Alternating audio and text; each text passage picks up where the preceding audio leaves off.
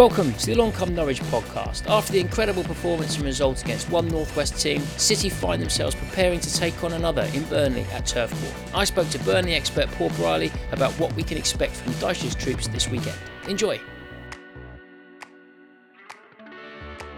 Paul, after a fantastic opening weekend, results have been a bit harder to come by, I think it's fair to say.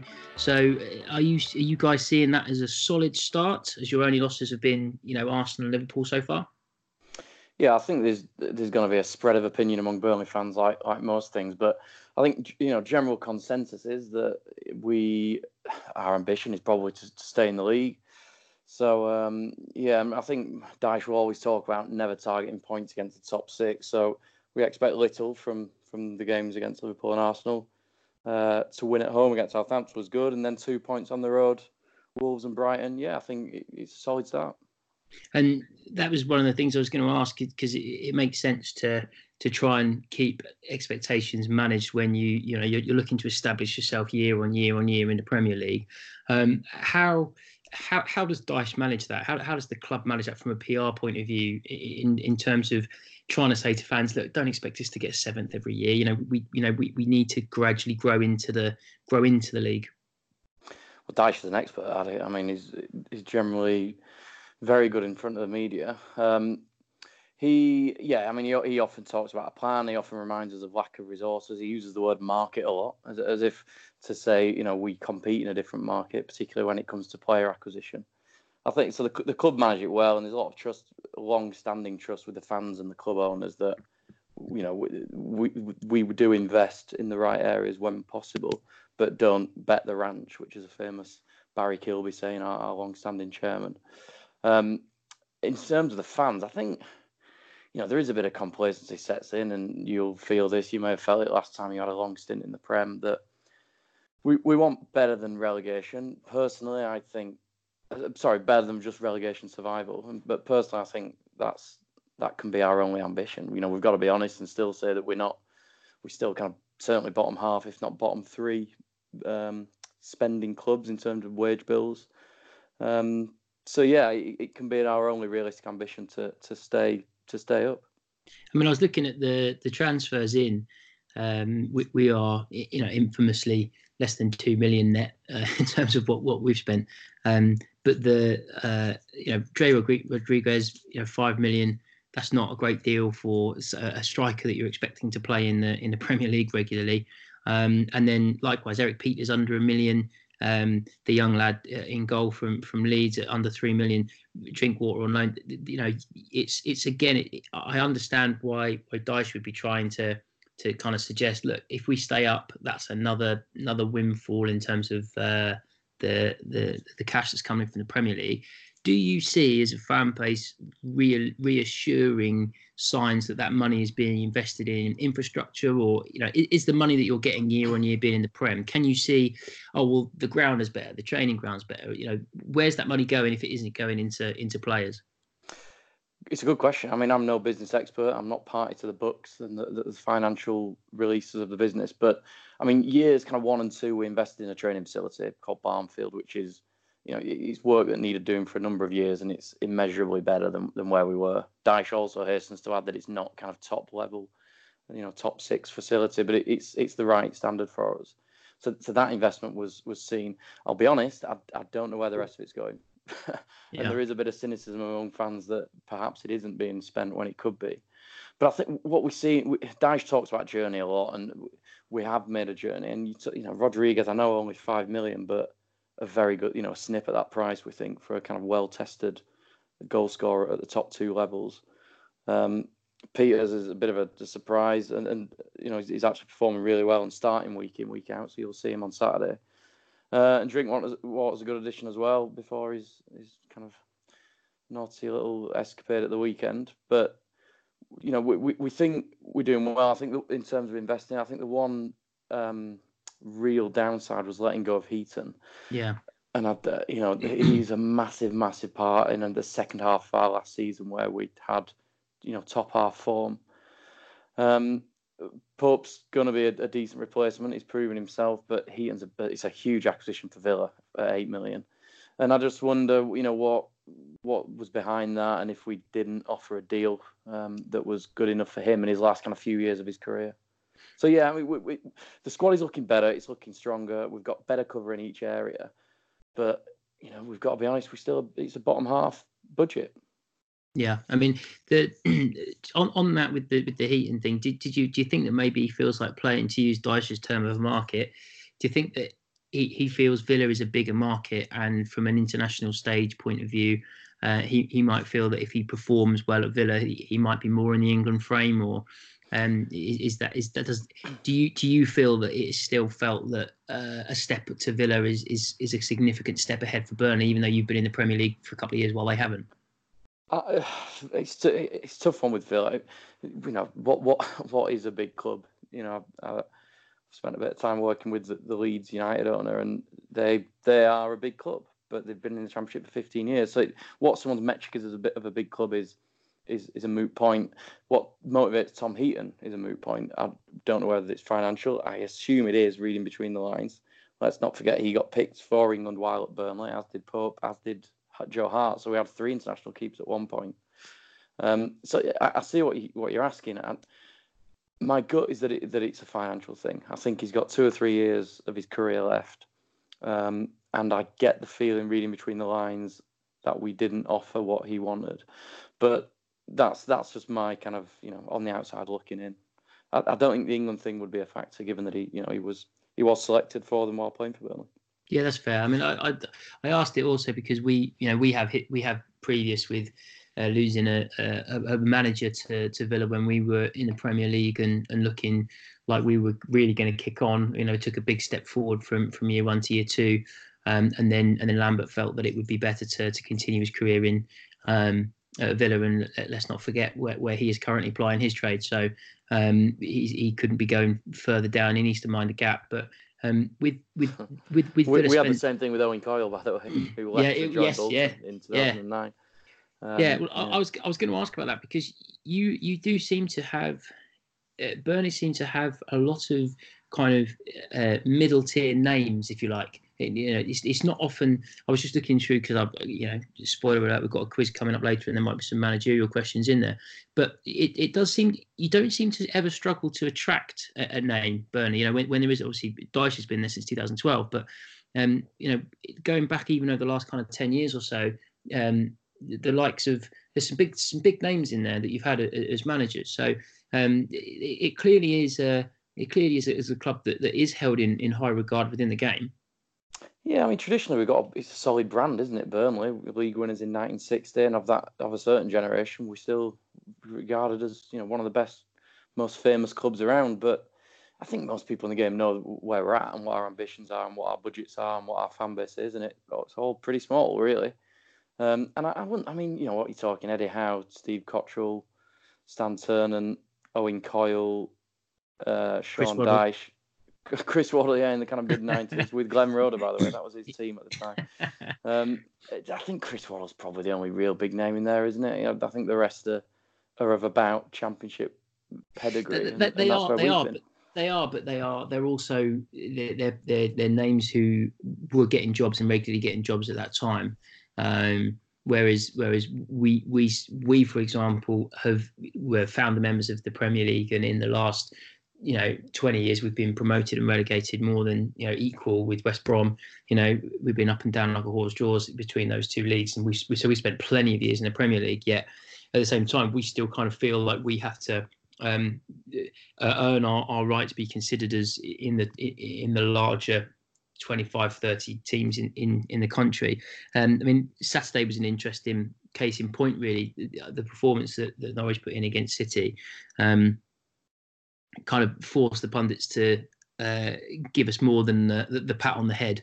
And actually, we got quite a few minutes coverage on Match the Day before they said, but we must talk about how bad Man City's defending was, which realistically, one of the goals, yes, Otamendi switched off, but the rest of it, you're not. It was a couple of incredible counter-attacks, and we could have actually had a couple more. I mean, City had their chances as well, but I want so it's on our radar a bit this season coming back that we've all kind of said, look, if we play the way that we wanted, that we were all anxious that we were going to change the way we played, And the fact that we haven't, and we've stuck to our guns, we all seem to be more patient than ever as Norwich fans. That look, if we go down, and we go down playing this style of football, fine, because we'll then, romp the Championship again, because they're not. No one, most in the Championship are not tactically astute enough to be able to deal with the way we can play through a press.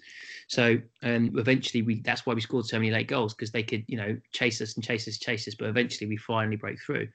So we're kind of okay with if we were to go down, but it doesn't at the moment look like that's going to happen. What have you made of Norwich so far? Well, I mean, I'm phenomenally impressed, and that goes back to last year as well, because I still consider myself a kind of a Championship fan, despite us being in the Premier League for our 4th year on the bounce. So I look at the Championship a lot, and I thought you were excellent. Farke came from nowhere, and no one knew what his product would be, and I think you were languishing mid-table the season prior, so no one expected anything really.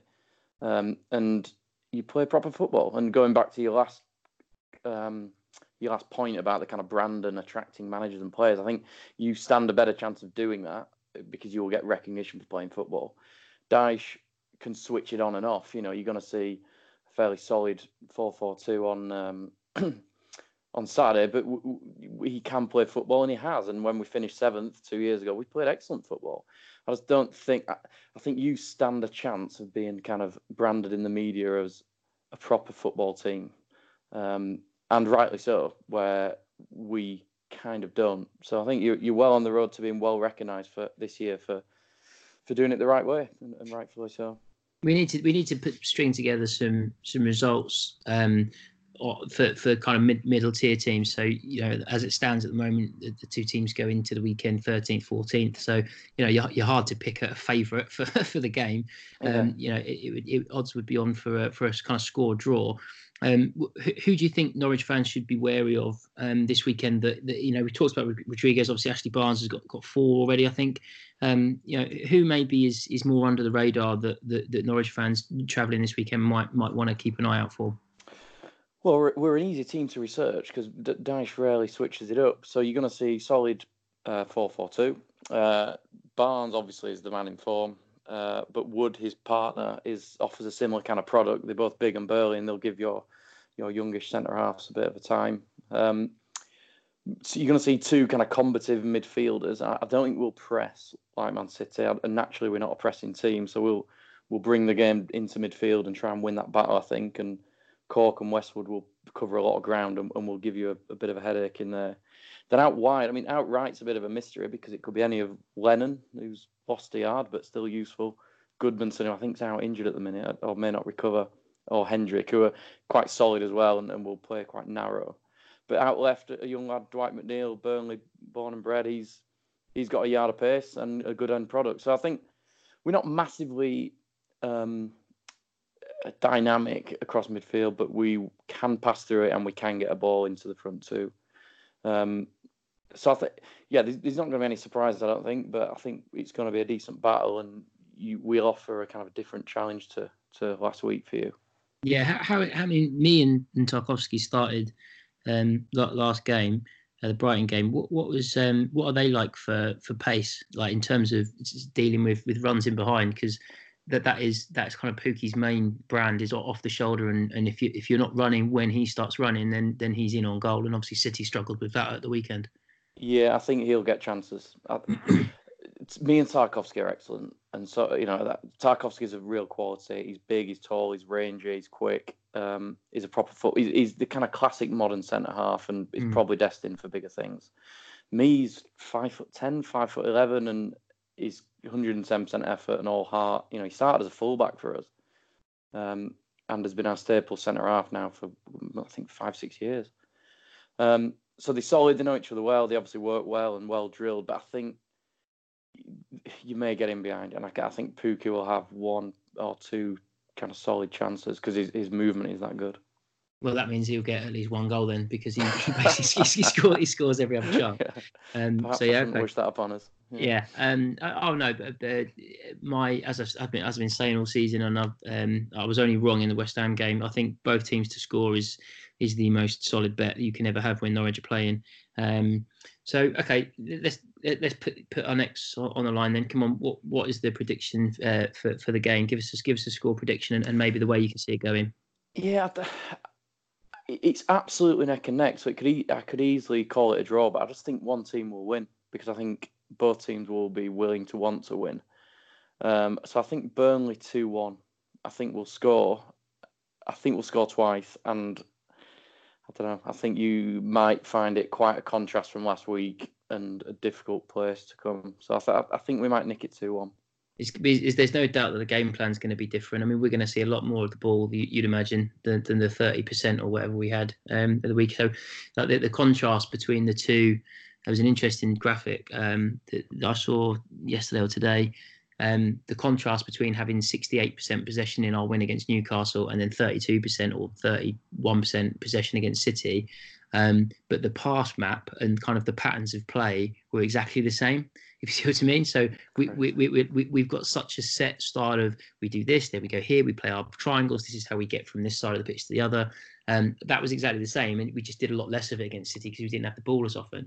Yeah. So whilst the game plan for the fullbacks maybe being allowed to kick on a bit more against your guys than they were against City, it's interesting because we are expecting a couple of lads to be back that weren't available because obviously we had our injury crisis against Man City, which is why we beat them, which is still just mental. All the more remarkable. Yeah, it's crazy. But I mean, Farke is similar to Dyche in terms of being predictable of formation. Farke didn't change a winning team last year, other than taking Buendia out.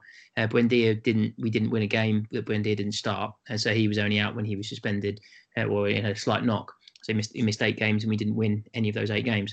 But the great thing with him is that he does tend to stick with lads who have done it for him the previous week. Now, the thing is, Alex Tetty's had an incredible game. Our veteran central midfielders had an amazing game against City. He would have been the first person that anyone would have said if they were being a little bit harsh, that might be where they're going to get at us. But he was imperious. So I think he probably will go with that same 11, but I can see the game going so that we do have to make changes in the second half. And I think you called it right that with respect that goes both ways. This is one of the fixtures that when you are a bottom half Premier League team, basically all of the other bottom half Premier League teams are the 9 games you say right, home and away, we're looking to get points here. Absolutely. But last time we thought that was when we went to West Ham and just didn't turn in a performance. I mean, if we'd have played anything like as well as we played against Man City against West Ham, it would have been a very different story. I mean, we didn't score. I didn't create many chances. Complete off day, which really doesn't happen very often under Farke. So that was a real head scratcher, that, and it was going into the international break as well, which was a shame.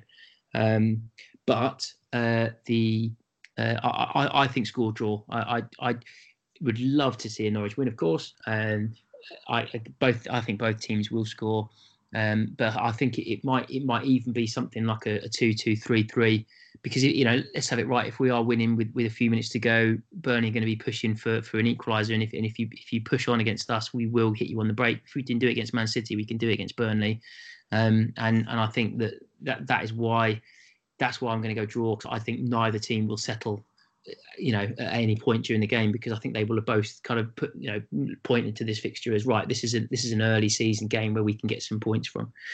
But I'm looking forward to it. So yeah, I'm going to go for a thrilling 2-2 that could have been 5-5. That will be what everyone will be saying as that have gone onto the game as they walk out.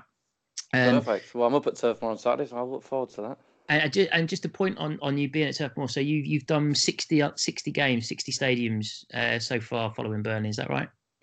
Yeah, I'm sad enough to keep a spreadsheet. I realise there's some there's better than that out there for sure. Just among Burnley fans, there's some 92 club members who I've met. But yeah, it's a tragically sad hobby that ticking off grounds is what kind of drives me to keep travelling. I think once you get around the 35-40 mark, it's prudent to keep a spreadsheet. It's too easy to start. Yeah, of course. Yeah. Okay, so what we will do is we'll round off with a quick version of the Along Come Norwich quiz. You've got 60 seconds to answer 6 questions on a Burnley and Burnley/Norwich tilt. Don't forget to use your passes. You can pass. We'll come back to the ones that you passed on, and we'll keep going until I say your time is up. So then, Paul, Your time. Playing for Burnley. As I mentioned to you before we pressed record, if you can get 2, you're joint top of the league with Liverpool. John from the Anfield Wrap currently got 2 out of 6 and is top of the league. Your time starts now. Who scored the only goal for Burnley in your cup exit to Sunderland? Rodriguez? Correct. Who was the Burnley manager the last time they played Norwich in the league?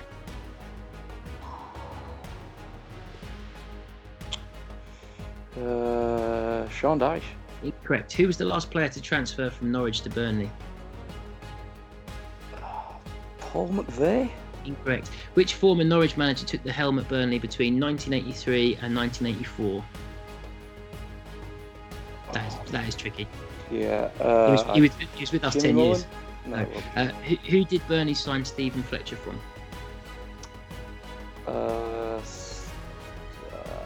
Someone in Scotland. Pass. Which Burnley player's nationality is the furthest in miles from Turf Moor? Goodmanson? No. And go back to who was the Burnley manager last time they played Norwich in the league? Eddie Howe. The time is up, but I'll give it to you. I'll give it to you on the buzzer. Yes. Top of the league, 3 out of 6. Oh, fantastic. No. Or is that 2? Oh, it might be you on 2. Well, you got Rodriguez. Now, so... You got Rodriguez. You got Eddie Howe. No. It is just 2. Oh, no. I was convinced you were going to get Chris Wood, the New Zealander. What was the question for that one? Which Burnley's player's nationality is the furthest in miles from Turf Moor? Of course, yeah, New Zealand's a lot further away. You put me on the spot. So Robbie Brady, far more recent than Paul McVeigh. Robbie Brady was 2 or 3 years ago. John Bond. I've overthought that one. Yeah, John Bond was the Norwich manager who took the helm at Burnley for only a year and a bit. He was at Norwich best part of 10 years through the 70s and did really well with us. Burnley signed Stephen Fletcher from Hibernian, which when I was looking through your previous transfers, I did not remember that at all. I didn't know if that was an easy one for Burnley fans or not, but I do not recall him coming from there. We plucked him out of Scottish obscurity. Yeah, I can't remember that it was Hibernian, but yeah. Yeah, and so obviously you got Jay Rodriguez. So you came flying out of the blocks with Rodriguez. But it's mad that it's February 2011 was the last time we played because we basically missed each other going up and down. It's our first Premier League meeting, I think, isn't it, on Saturday? Was Eddie Howe not a Premier League manager for you? Was he managing you in the Championship? That must have been a Championship game then. Yeah, we're between kind of stints in the Prem. Yeah. Right. Yeah. Okay. So yeah, because he took over the month previous, so that was one of his first games. But anyway, listen, you're joint top of the league with Liverpool, and you take that at the end of the season, wouldn't you? I'll say, yeah. Survived relegation with that. Brilliant. Okay, well, thanks so much, Paul. All the best on Saturday. I hope you really, really enjoy an entertaining loss, but I think it probably will be a draw. I'll look forward to it, and all the best for the rest of the season. Cheers, pal. All the best. Bye. Cheers, Tom. Bye.